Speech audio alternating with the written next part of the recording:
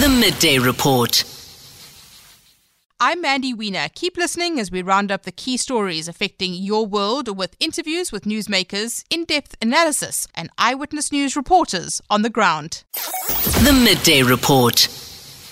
Let's start in Parliament. The suspended public protector, Busisiwe Mkhwebane, her inquiry underway again today, and there's been a lot of up and down and to and fro and disagreements over her legal fees, her lawyers. She has raised issues around the state attorneys representing her, and that this is in dispute. Remember, there was 4 million rand made available to her for more lawyers. So that's come up today. All of this is playing out against the background of the fact that she has said that she plans to make public the recordings of the alleged extortion by the late Tina Jumaat-Peterson. She's accused Jumaat-Peterson of trying to quash the inquiry into her fitness to hold office. Richard Dianti, or Qobodile Dianti, he, of course, is the chairperson. He says he will not recuse himself, and Busisiwe Mkhwebane says he should recuse himself. Babalo Ndenze, EWN reporter, watching that for us. Babalo, good afternoon to you. Take us through what happened this morning.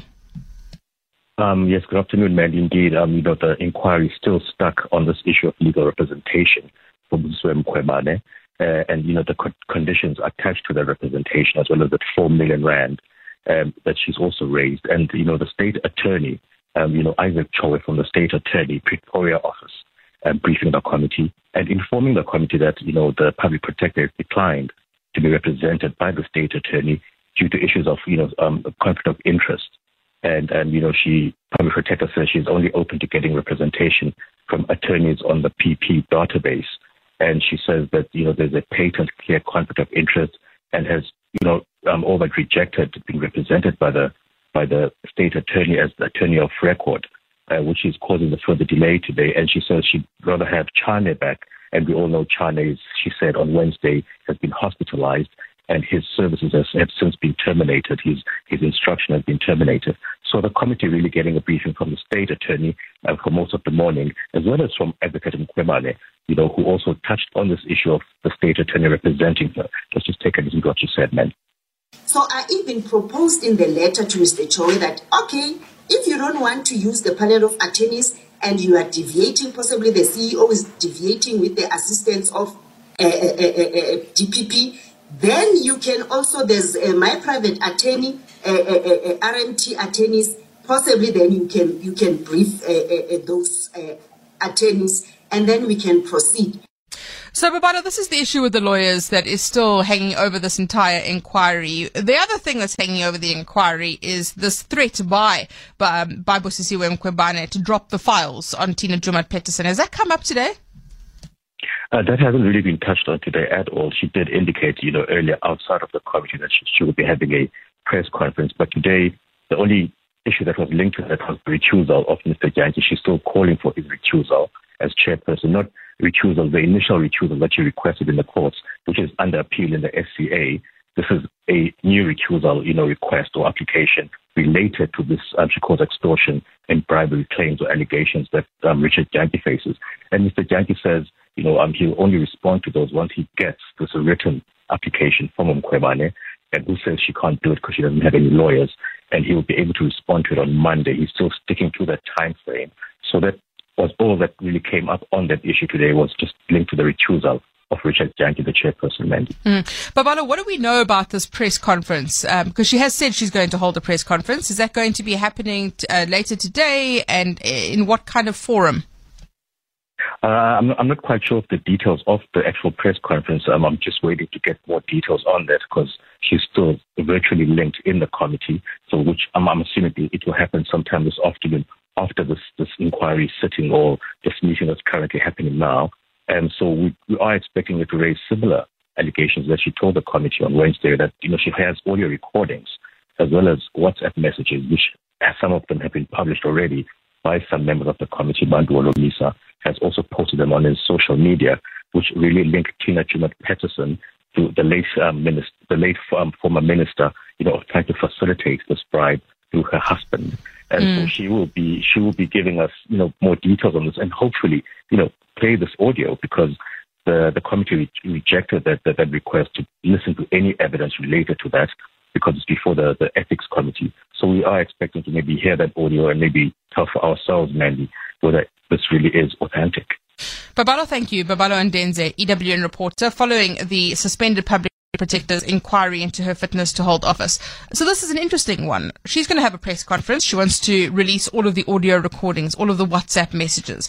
Earlier this week, we had Nosibiwe Mapisa-Nkakula saying, well, we should wait for Tina Joemat-Pettersson for the burial, for the family to mourn before we start speaking about this. She appealed for Ubuntu. Do you think Busisiwe Mkhwebane is just leveraging this now? Do you think she is trying to deviate her inquiry and this is a sideshow, or is it a legitimate claim by her that there was this attempted extortion? What are your thoughts? Send me a WhatsApp voice note or tweet me at Mandy Wiener. The Midday Report.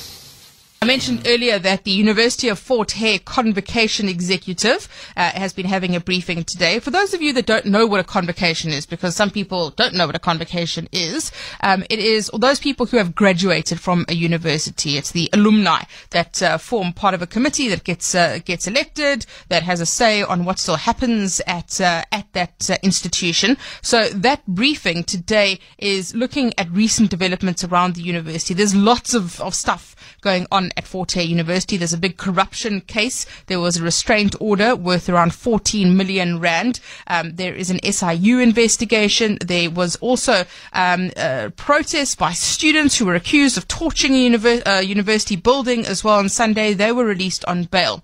So let's have a listen to Convocation President Advocate Andile Mini addressing the media on allegations that have surfaced around the university. Raising significant alarm about our esteemed university for the past 3 years. As the convocation, we have observed with deep concern the recent developments at the University of Fort Hare, which have led to a tarnished reputation and compromised integrity of our institution. It is public knowledge that the university has been in news recently for all wrong reasons. Its reputation has been significantly tarnished and an image greatly compromised due to high-profile news reports involving allegations of academic fraud, corruption, disputes involving its students, administrators, workers, and government over past 3 and 4 years. Since 2021, we have sought to engage management without luck to address this concern, nudging it to promptly take corrective measures to enhance the integrity and effectiveness of its admission process. Despite numerous attempts to engage with management and propose constructive solutions, we regret to note that our concerns have been met with indifference. The university, in our view, has failed to acknowledge the gravity of the situation and take swift and decisive action to address the underlying issues. We'll now deal with the issue relating to allegations of academic fraud. So that is the president of the convocation, Advocate Andile Mini, speaking earlier. EWN reporter Gloria Matswere watching that one for us. Gloria, a big issue here for the convocation is the SIU investigation, all the corruption allegations as well. What else have they been saying about that? Good afternoon, Mandy. So the main issue with the SIU investigation, according to what they are saying, is that they believe that the SIU does not have the specialized skills to deal with an academic fraud situation. So they are saying that they believe that the best people to deal with this would be the Department of Education. So they have written to the minister, Bladen Zimande, for him to make sure that there's an independent investigation that is looking into the investigation itself. Is there a sense from the convocation, from listening to the president there, Advocate Mini, that they want to see this problem resolved at University of Fort Hare, because it really is tarnishing the reputation of the institution? Yes, they do. And that's exactly what they were saying, that when someone approaches now and says that I'm from the University of Fort Hare, automatically when they're looking for jobs, the reputation is so tarnished that it's making people worried that their qualifications are not going to be accepted. They studied for all these qualifications, but now as soon as you say I'm from the University of Fort Hare, automatically at the top of people's minds is the corruption case and the fraud allegations. And the money for degrees and the scandals and all of that. We've also had this other issue at the university where there have been protests. There was a building that was burnt, a number of students being arrested. There was a bail application. Is there a sense from the convocation that there's a general concern about that kind of conduct too?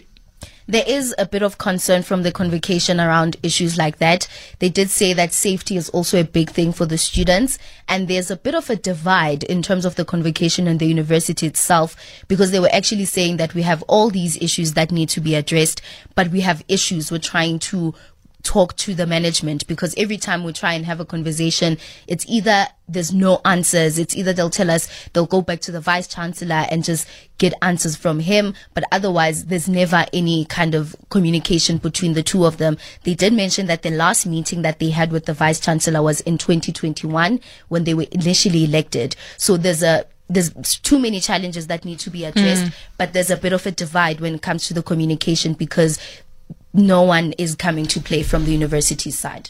Gloria, thank you very much. Gloria Motswere, EWN reporter, having a look at this briefing by the University of Fort Hare Convocation Executive.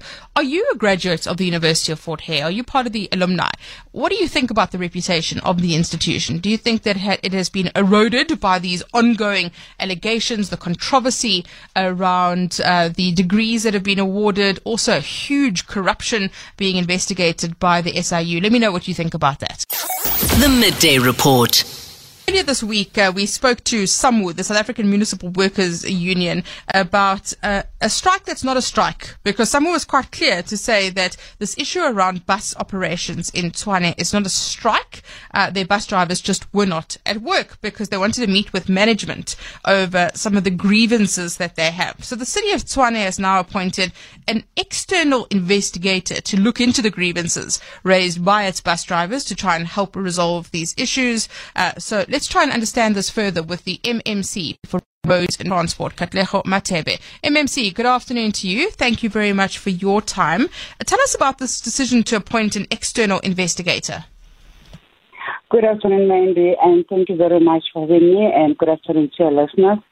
Mandy, firstly, let me put it on record that in terms of the city's record, this was an illegal strike, because the bus drivers did not report for duty on Tuesday afternoon. So that's really important. I'm sorry to interrupt you, MMC, because they're saying it's not a strike. As far as you're concerned, is it an illegal strike?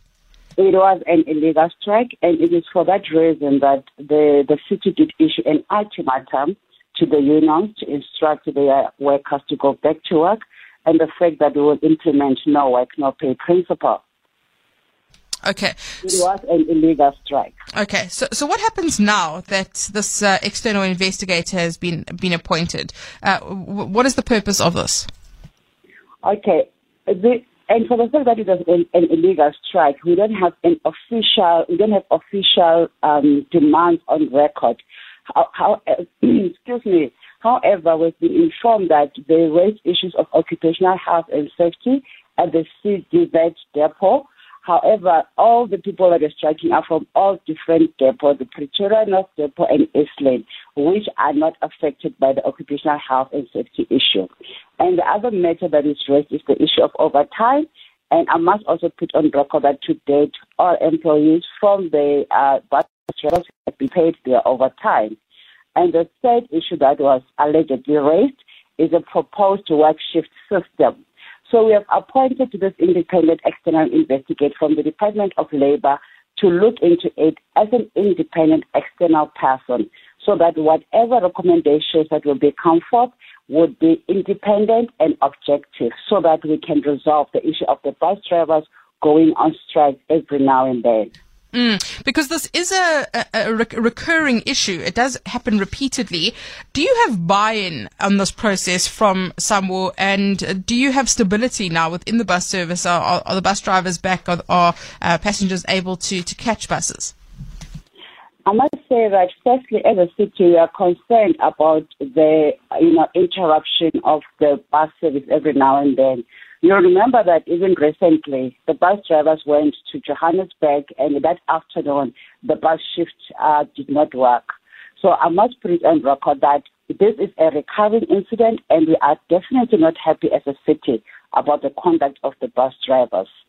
And secondly, yes, we do have cordial relationship with unions, and there are conversations with the unions, and my understanding from management is that they are in support of this. I don't interact directly with unions. My information is dependent on what I am informed from our management. And just lastly, MMC, what kind of time frame are you looking at here for this external investigator from the Department of Labour to resolve this issue so that you can get everything back on track? Because this is an initial conversation with this investigator, the time frames have not yet been confirmed, and this is a process that the city's labour relations is handling. So as soon as there are conclusions on all the time frames that needs to make and the specific deliverables, we will be able to confirm when we can expect a report from this independent external investigator. MMC, thank you very much. MMC for Roads and Transport, Katlego Matebe, speaking to us there about this issue with the bus drivers in the city of Tshwane. Earlier this week, you may have heard us interviewing some with the South African Municipal Workers Union. They have grievances. They've been raising these grievances around health and safety issues. The city saying they take them seriously. An external investigator has been appointed. The Midday Report. Earlier today, the Tshwane Mayor, Celia Brink, had a press conference around the situation in Hammanskraal regarding water, hosted by the National Press Club today. This, of course, is on the back of yesterday's visit to Hammanskraal by President Cyril Ramaphosa.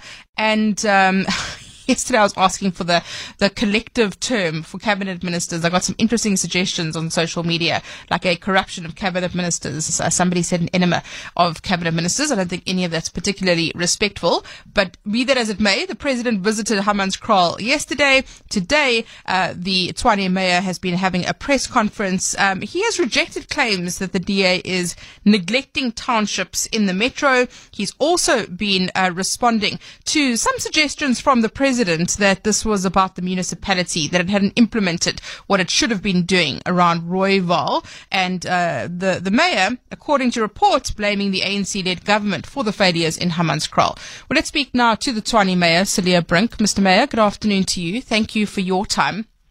Hi, Mandy. It's good to talk to you. I have been full of praise for you and Senzo Mchunu, the Water Affairs Minister, for what certainly appears like your ability to work together. You seem to be meeting, you've been having press conferences together, and now in the last 2 days, it does seem like this is now being reduced again to party politics. Is that a fair assessment? No, and I've not at all blamed the ANC or finger pointed. I've admitted that successive administrations in Tshwane, including my own party and my own coalition, have failed on the issue of Rooiwal and the quality of Hammanskraal water. I think there's a historical issue. If some of these upgrades had been done in the 2000s, the problem that we face now would have been much easier and much more affordable to solve. But I think that successive administrations in different spheres of government have failed, and to the extent that I have provided context to that failure and why a change of government didn't fix the problem, certainly politics does play a part, but there's no finger pointing or blaming in the statements that I've made. Because it isn't an easy out. And I think that maybe your view is the reporting on this. It's easy for the ANC to blame the DA and the DA to blame the ANC. You've made it clear that you don't want this kind of finger pointing. What's your experience been like of working with the water minister and of the president visiting Hammanskraal yesterday? Do you feel like progress is being made? Yes, the partnership announced last week involves the City of Tshwane, the Department of Water and Sanitation, National Treasury, and of course the DBSA, who we hope would be the implementing agent to finally upgrade a Rooiwal wastewater treatment plant. And it's that plant that's the source of the poor quality of water and the delay in upgrading that plant. And although, we're still to source a significant chunk of the capital needed, our initial outlay as a city is 450 million over the next financial year. But we're going to depend a great deal on that partnership that I've just described to give us the assistance to source the further capital so we can start the upgrades in the meantime. But I think it's significant that we're working together for the first time in a long time. My relationship with the minister is very good. I find him to be collegial, to be supportive. I am thankful that it is him and not some of his predecessors, and he's said the same thing to me, so there you have it. But the point is to take responsibility for solving the problem. There's been a massive breach of trust in Hammanskraal and with wastewater in particular. And if we can work together instead of against each other, that's the best possible solution we have to solving the problem. And is this resolvable, do you believe, in the short time? We know that this is an ongoing problem. It's been around for a decade. Is it resolvable in the short term? If you are a resident of Hammanskraal, is there a glimmer of hope here? Yes. So we've got to be very careful in making promises that this is going to be solved overnight, because that's just going to deepen the breach of trust. But there are things operationally that can be done at Rooiwal, such as the installation of belt presses, improving the management of the facility that will immediately solve the problem. Well, not solve much of the problem, but improve the quality of the effluent that is then released into the Apis River. As part of the partnership between Tshwane and the Department of Water and Sanitation, they've committed to building what they call a package plant at the Magalies system at Klipdrift. So Hammanskraal is serviced by Rand Water, by Magalies Water, and then by Tshwane. And what they want to do with the package plant in the next few months is to channel water from Magalies to the Temba system and then shut Temba down so that Rooiwal can be upgraded. So we'll look carefully at that solution, but if it can be implemented, it will exclude the water tankers, which are obviously very undesirable, semi-permanent aspect of this whole situation. Mayor, thank you very much. Celia Brink, the Tshwane mayor, speaking to us there following the meeting with the president yesterday and various cabinet ministers as well, adamant that there is no finger pointing, there is no blaming. It is easy to reduce this to a political issue between different political parties. What is your sense of that? What is your reaction to that? Let me know what you think. The Midday Report. Let's get a quick update on court matters now. The Rwanda genocide accused Fulgence Kayishema now facing 54 charges. He appeared in the Cape Town Magistrates Court today. Remember, he was arrested in Nepal a couple of weeks ago. Nasipi Same, Newsroom Africa reporter following this case. Nasipi, good afternoon to you. Tell us about this court appearance today and the additional charges that have been added. Afternoon, Mandy. As you put it, 54 charges now. So we were moving from the 5 initial charges. And just to break down the 54 charges that the state has put forward against Fulgence Kayishema is that he is facing 9 counts of fraud, 10 counts of the contravention of the Refugees Act, including 35 counts of the contravention of the Immigration Act. And what transpired in court, what came out in court today, was that a comprehensive charge sheet of about 54 charges was given to the defense on Tuesday morning. However, they had not had an opportunity to consult with Mr. Kayishema as he was moved from Paulsmoor prison into Kai, where we know he had been detained following his arrest last month, and moved to Helderstrom Maximum Prison, which is about over 120 kilometers away from the city center. And basically, the defense was unable to consult their clients as they were not made aware of this. The NPA also indicated that they only learned about this recent development yesterday and obviously couldn't divulge and go into details as to why he was moved all the way to Helderstrom Maximum Prison. Nasipi, thank you very much for that update. Nasipi Same, Newsroom Africa reporter, giving us an update on this case against the Rwanda genocide accused Fulgence Kayishema. The Midday Report. That's a wrap of the day's news. Don't forget you can catch the full Midday Report live on 702 and Cape Talk via our streams on YouTube and our website 702.co.za and capetalk.co.za. Keep checking in for updates from my colleagues at Eyewitness News. Till the next time, I'm Mandy Wiener. The Midday Report.